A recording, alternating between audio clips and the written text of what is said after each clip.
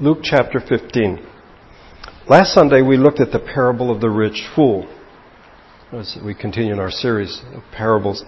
And one could make the case that on the face of it, this was not a good choice for subject matter. It was not a practical parable.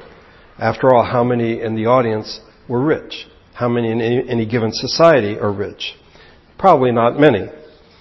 On the other hand, if Jesus were to give a parable about someone who is broke, about someone who's trying to make ends meet, about someone trying to find work, that is something that many could better relate to. If you will allow me this, I do believe that Jesus knew what he was doing in giving this parable. A story about someone who is rich immediately grabs our attention. And the twist at the end of the story gives us a certain sense of satisfaction. Because we're not surprised in the parable when we're told that the rich get richer, that the rich have no worries except what are they going to do with all their money, and that the rich are set for life. But Jesus wasn't speaking to the rich, was he? So why tell this story? What is the point he is trying to make? Well, rather than focusing on the rich part of the man's designation, a part that we may never share, we should consider the fool part, which hits a lot closer to home. We read last week in Psalm 14, the fool says in his heart, there is no God. We saw last Sunday that in this parable, this man has some internal conversations, quite apart from his community. He doesn't talk to other people and ask their advice. And he doesn't talk to God. He doesn't pray to God about his situation.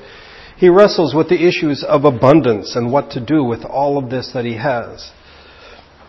Never thinks to thank God. He simply, what am I going to do with all of this? And then he reaches a solution. Simply put, this man lived as though God did not exist. He was a practical atheist. That is, in living his life, he acted as though God did not exist. Paul writes about this to Titus in Titus chapter 1.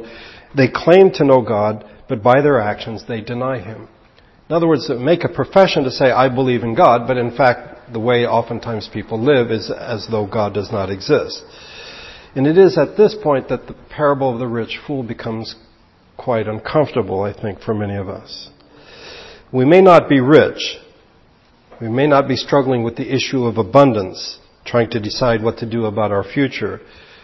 But we may, in fact, live as though God does not exist. That is to say, there is a disconnect between what we say and what we do, between our belief and our practice. Believing the right thing is no guarantee that you will in fact do the right thing. So what's the problem? Why don't we do the things that we say that we believe? I don't want to oversimplify, but I do think we should consider the matter of desire. We need to ask ourselves, why are we here as human beings? What is our purpose in life? In the history of the church, different voices have put it differently, but it boils down to this. People were created to desire and to delight in God and to reflect His glory. We were created for friendship and communion with God. The Trinity is a communion of love into which we are invited. And the love that we share within the Trinity, we are to extend to our neighbors. And so we have the two great commandments, to love the Lord our God and to love our neighbors. When it comes to the matter of desire, the problem is not desire as such. We were created for desire. I think oftentimes Christians tend to overreact, throw the baby out with the bathwater, and say, since our desires can be disordered or corrupted, we need to get rid of all desire. Let me just read to you one passage from Psalm 42.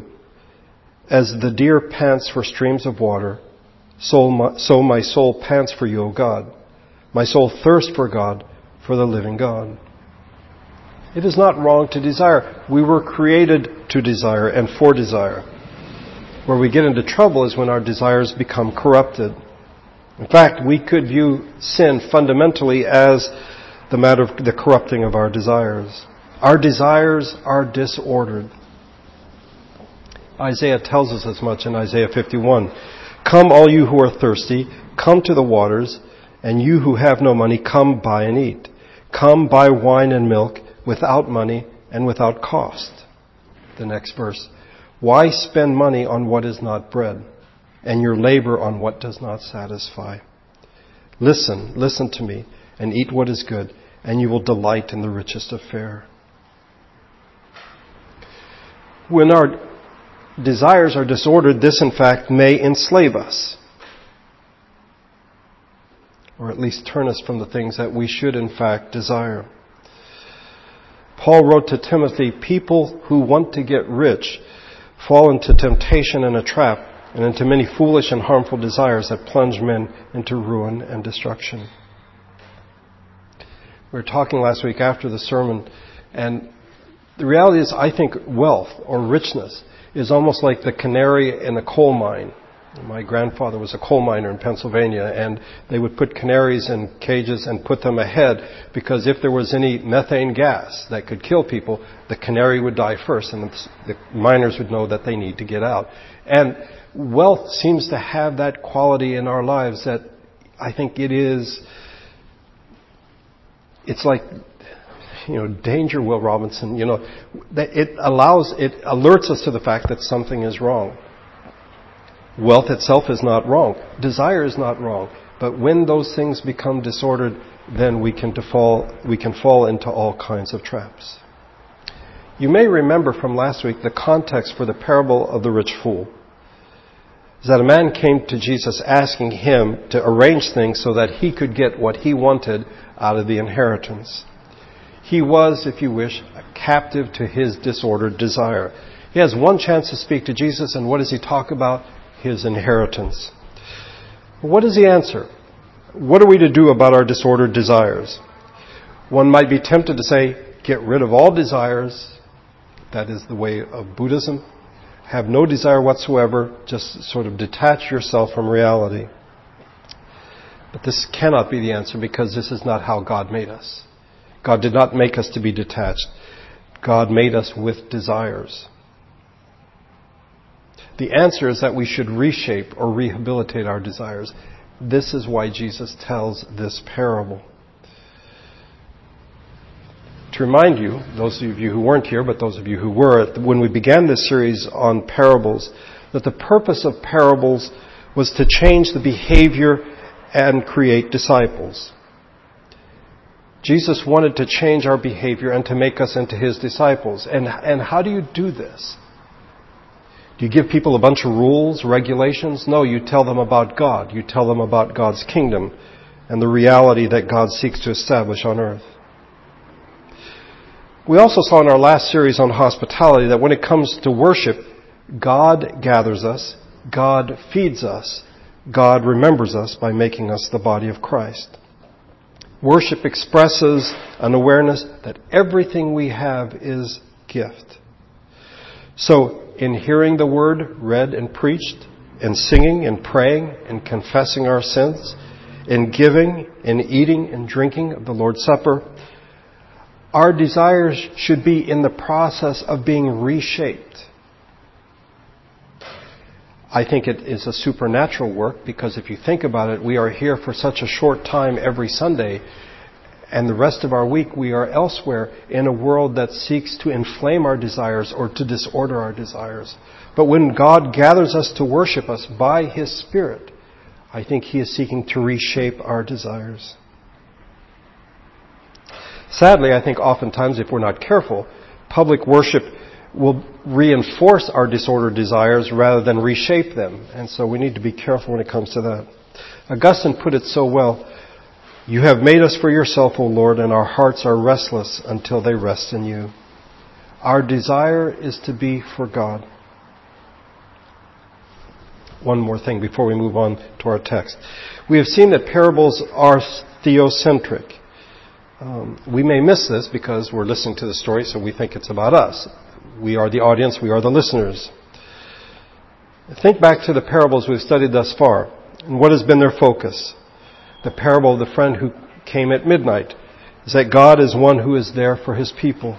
The parable of the unforgiving servant, God is seen as one who forgives a ridiculous amount in our lives. And last week, the parable of the rich fool, God is one who exists and who knows what is going on and who judges justly. Today, here in Luke 15, we come to perhaps one of the most familiar parable chapters in the Gospels. In it, we find 3 parables, though Luke records them, interestingly enough, as a single parable, that Jesus told them this parable, and then we have 3 stories. They're about 3 lost things: 1 lost sheep, 1 lost coin, and 1 lost son. I think people certainly know the story of the prodigal son, and they may know about the 99 sheep that you leave to go find the one. But I don't know if people remember the context. The parables that we've been studying were given in response to either a question or a request. The Good Samaritan was given in response to a question, what must I do to inherit eternal life? The friend who came at midnight, the disciples had a request, Lord, teach us to pray. The unforgiving servant, Lord, how many times shall I forgive my brother?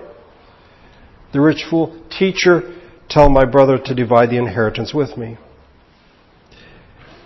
In our passage today, this is not quite the case. But there is context. And I think it is essential to see this context to understand what Jesus intends by the parables. Look, if you would, at the first 2 verses of Luke chapter 15. Now the tax collectors and sinners were all gathering around to hear him.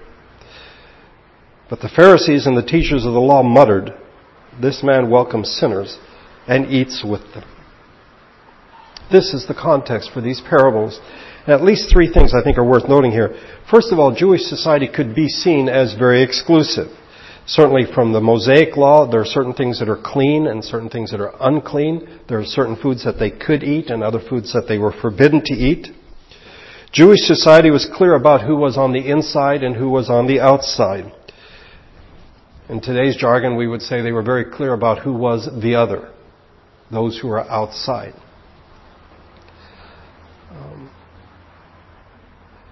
Their cultural habits made it fairly easy to determine who was on the inside and who was on the outside, who was Jewish and who was Gentile. But not all the time.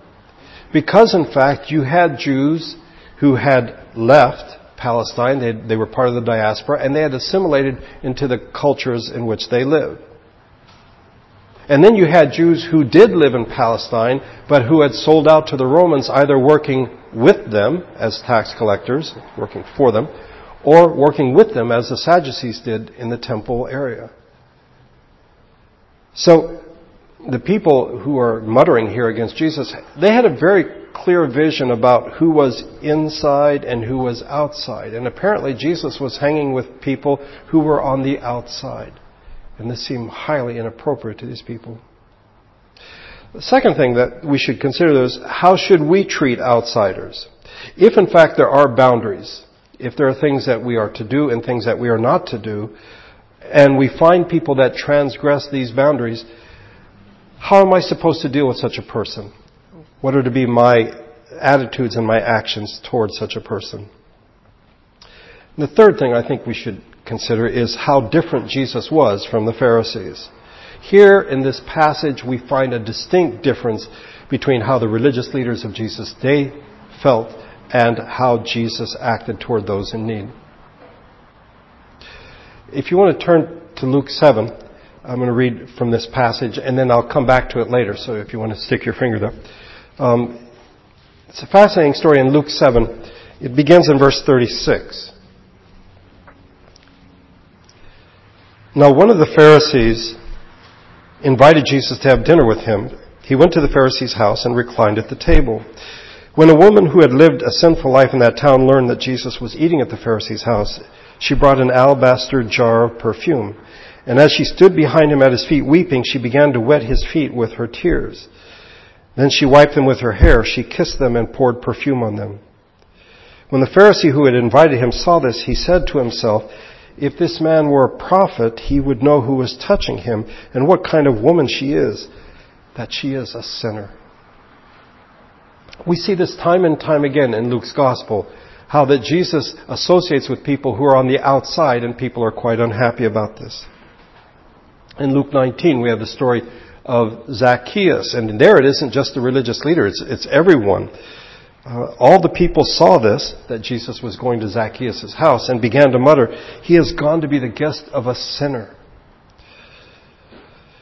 In Luke 14, we have the parable of the great banquet, in which a man has prepared a great banquet and has invited certain people, but they all make excuses, and so he has this banquet and no one to serve it to.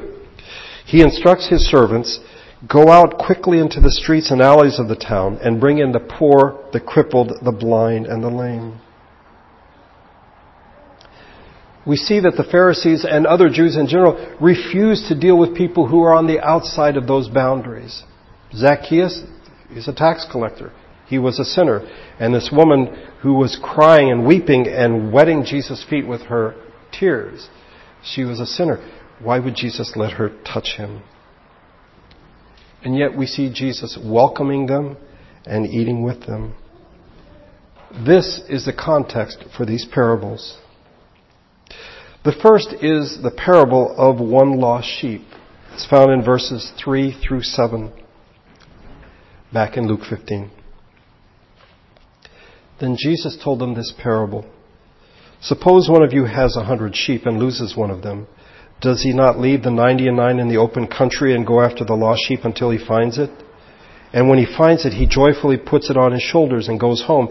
Then he calls his friends and neighbors together and says, 'Rejoice with me, I have found my lost sheep.' I tell you that in the same way there will be more rejoicing in heaven over one sinner who repents than over 99 righteous persons who do not need to repent." One of the great ironies of Jesus' time is that in Jewish literature, shepherds were admired. Moses was a shepherd. David was a shepherd. But in day-to-day life, they were not very highly thought of. Shepherds were a class of people, along with tax collectors, and by the way, and women, who were not allowed to give testimony in a court of law. They were considered incapable of telling the truth. Part of this was the fact that they lived out in the open country, and while they were in the open country, they could not keep the requirements of the law. And so they were seen as being constantly or perpetually unclean. And therefore they were not thought very highly of. But the story starts out, suppose you are a shepherd, and suppose as a shepherd, one of you has 100 sheep. At that time, having 100 sheep would make someone rather wealthy.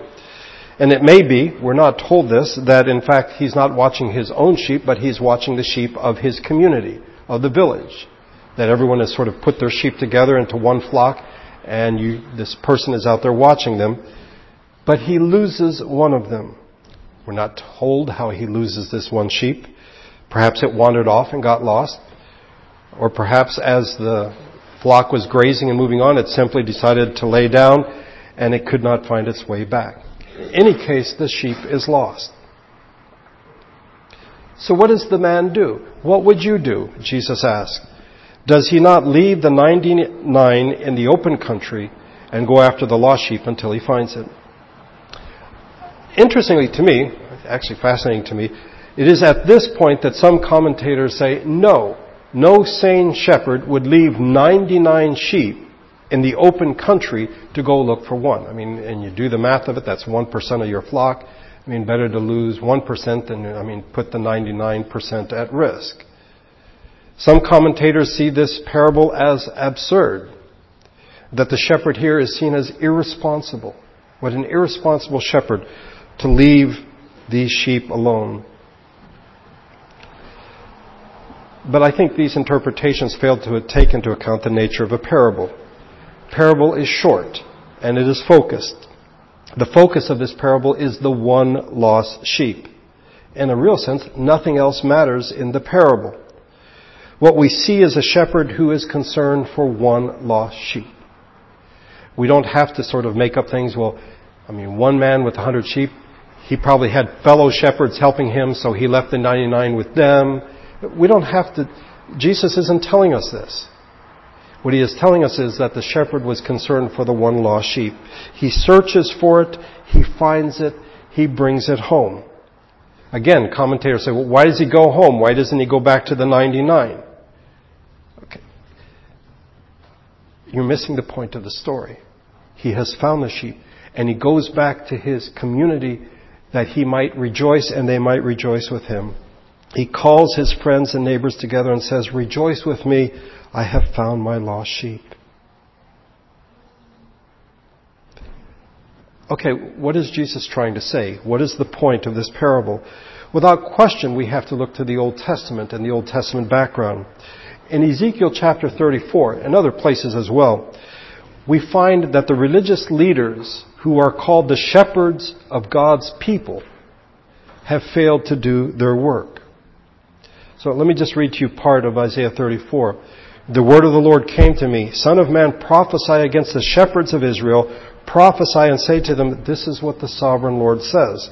Woe to you, shepherds of Israel, who only take care of yourselves. Should not shepherds take care of the flock?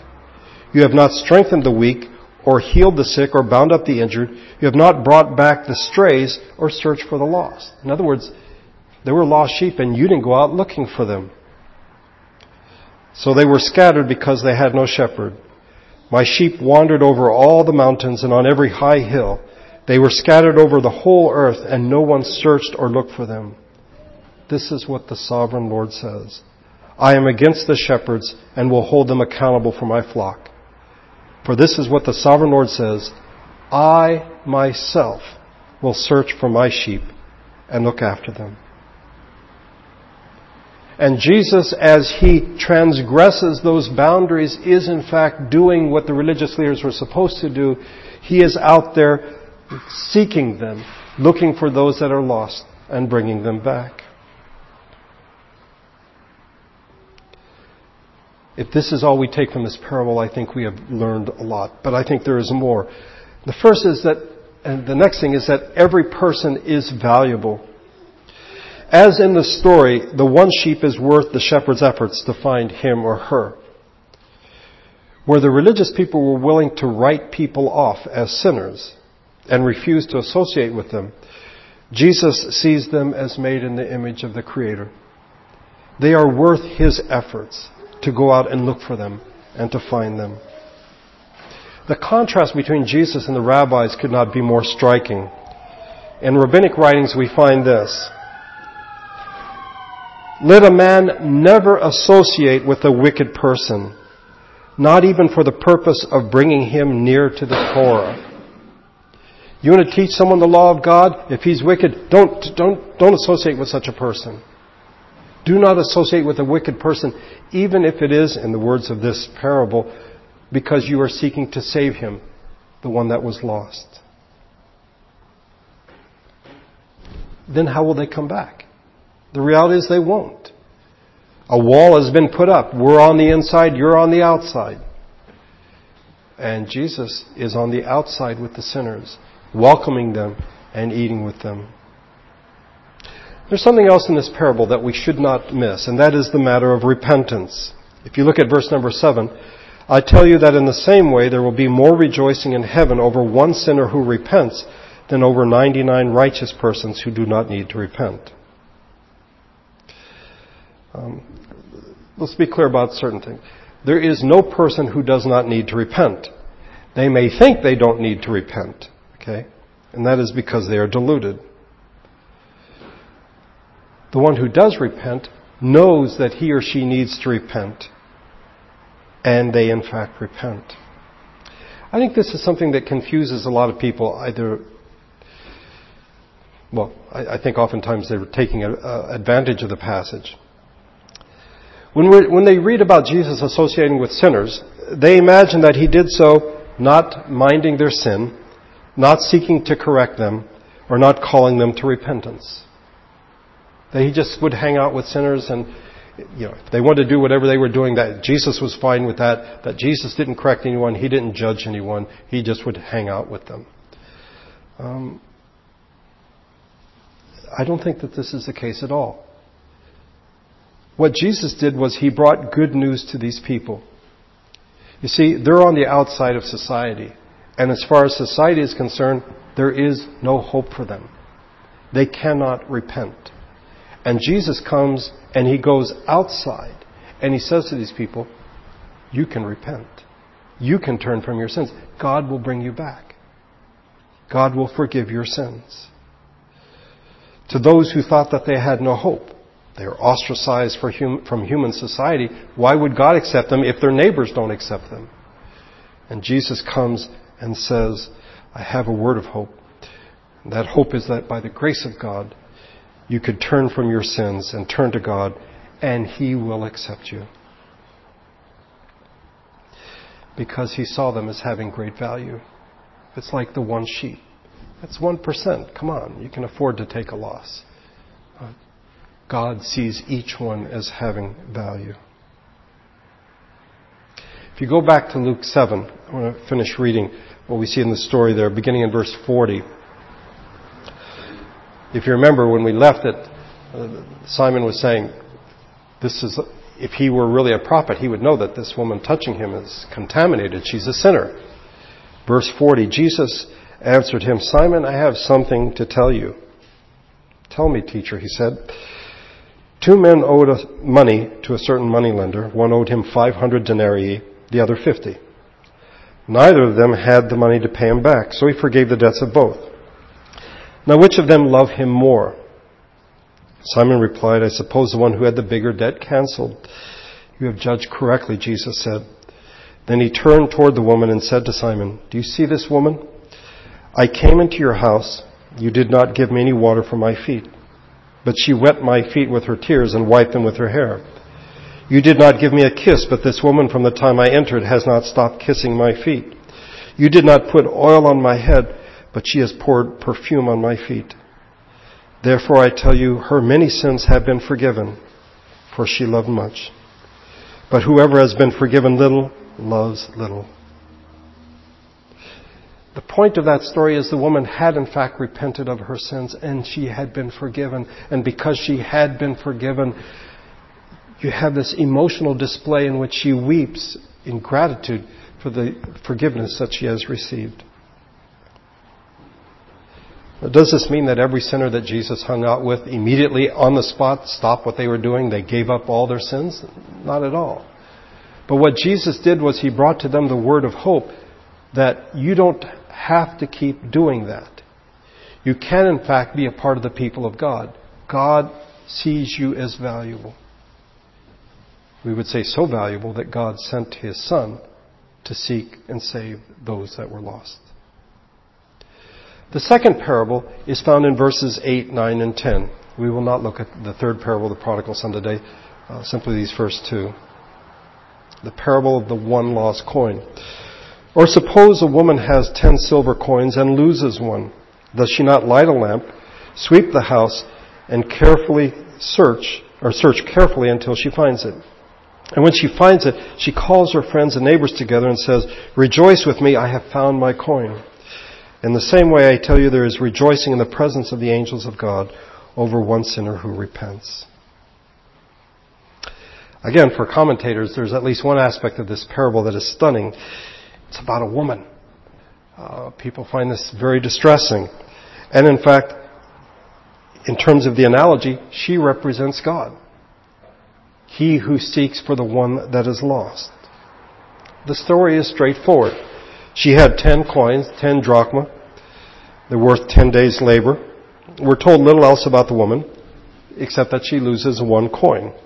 So what does she do? It's very straightforward. She lights a lamp, she sweeps the house, she searches carefully until she finds it. And when she finds it, she calls her friends and neighbors together and says, Rejoice with me, I have found my lost coin. I think on some level we have to admit that this parable doesn't necessarily grab us, because a coin, what is a coin to us? A quarter, a dime, even a dollar coin, $2 coin, it's not that much. But this 1 coin represented 1 day's labor. It is suggested by some that in those times it represented 2 days' labor for a woman, that a woman would be paid half of what a man was. But in any case, this coin is of value to her. And Jesus, I think, is trying to say what He did in the first parable, that God cares for people and God searches for them. He seeks them out. It may not seem like it to them. It may not seem like it to us. But we see in this woman that she searches. She lights a lamp and searches her house. She is persistent, and she rejoices when she finds a coin. If she does this with one coin, will not God do this? Will God not extend himself and rejoice at the finding of his lost people? And when he finds them, there is great rejoicing, because he loves them, because they have value, because they bear his image. But again, we should not ignore the place of repentance in the parable. Now, it's found at the end. Unlike the sheep who might have wandered off on its own, the coin does not repent for being lost. It's not its fault that it got lost. Remember that the nature of a parable is that not every point corresponds to something else. The point Jesus is trying to make here is that God rejoices, that God is filled with joy over the return of one of those made in his image. God's joy over the return of one who comes back to what God originally intended. God made us and we have gone our own ways. And by his grace, by his revealing himself in creation through his Son, through the church, he has been seeking them out, and he rejoices over them. The parables are supposed to be theocentric. We might be tempted to think that it's all about us. We're the lost sheep. We're the lost coin. But think back at what we've seen. That God is the one to whom we can pray and he hears us. He's the one who is there for his people. He is the one who forgives. He is the one who knows where we are and what we are doing. And in these parables, he is the one who cares for each person. He seeks them out, and he rejoices when he finds them. That's why Jesus had no problem transgressing the boundaries. Here are the boundaries, fine. The lost people are out there. I need to go out there and seek them. I think perhaps we have become so familiar with the story of the Gospels that we may have lost sight of that. That Jesus came and sought the lost.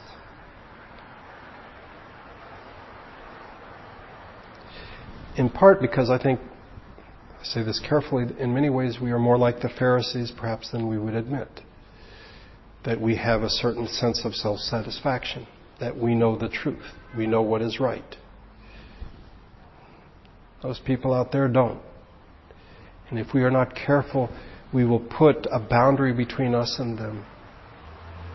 Listen, if anyone could draw the boundaries, God could. And to say, I'm going to stay in heaven and you all are on your own because you have transgressed, you have gone against my laws. But in fact, Jesus comes to earth because we have value. We have value. I think one of the most, I don't want to get into a contest of what sin is the worst, but I think one of the terrible things we do as human beings and as Christians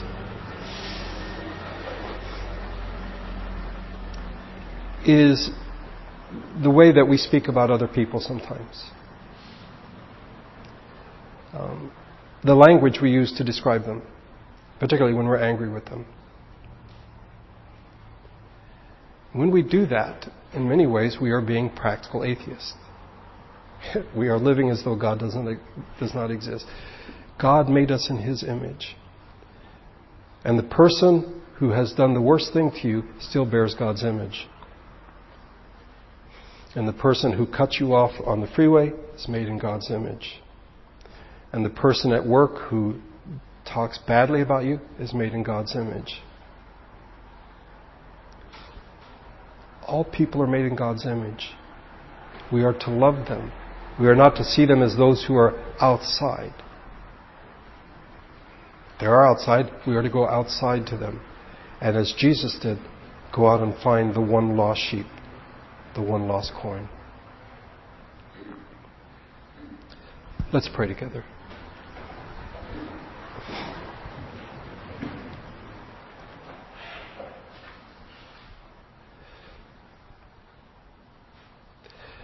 Father, I'm reminded of what Joseph Stalin said, that the death of one person is a tragedy, and a million deaths is a statistic.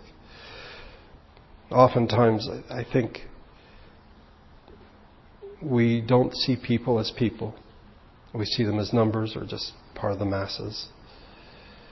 And here we are reminded by Jesus the value of each person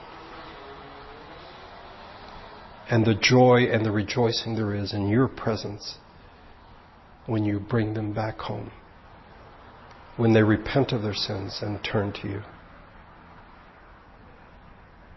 I thank you that in our lives you came and sought us, and you found us. And by your grace, we have repented of our sins. May we not be like the Pharisees and imagine ourselves to be the insiders, to occasionally peer over the wall at the outsiders, but to see them as Jesus did, as those he would associate with, those he would welcome and eat with, and would share the good news that there is hope, there is salvation.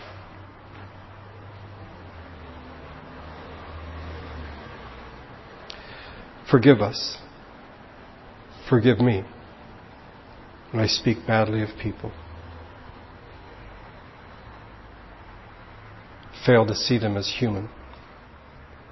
Fail to see them as someone you love, someone who bears your image.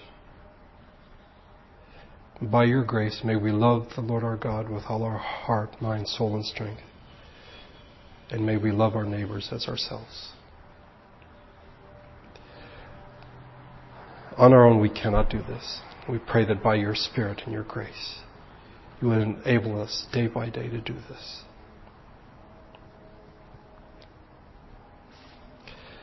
I thank you that we could gather today to worship you.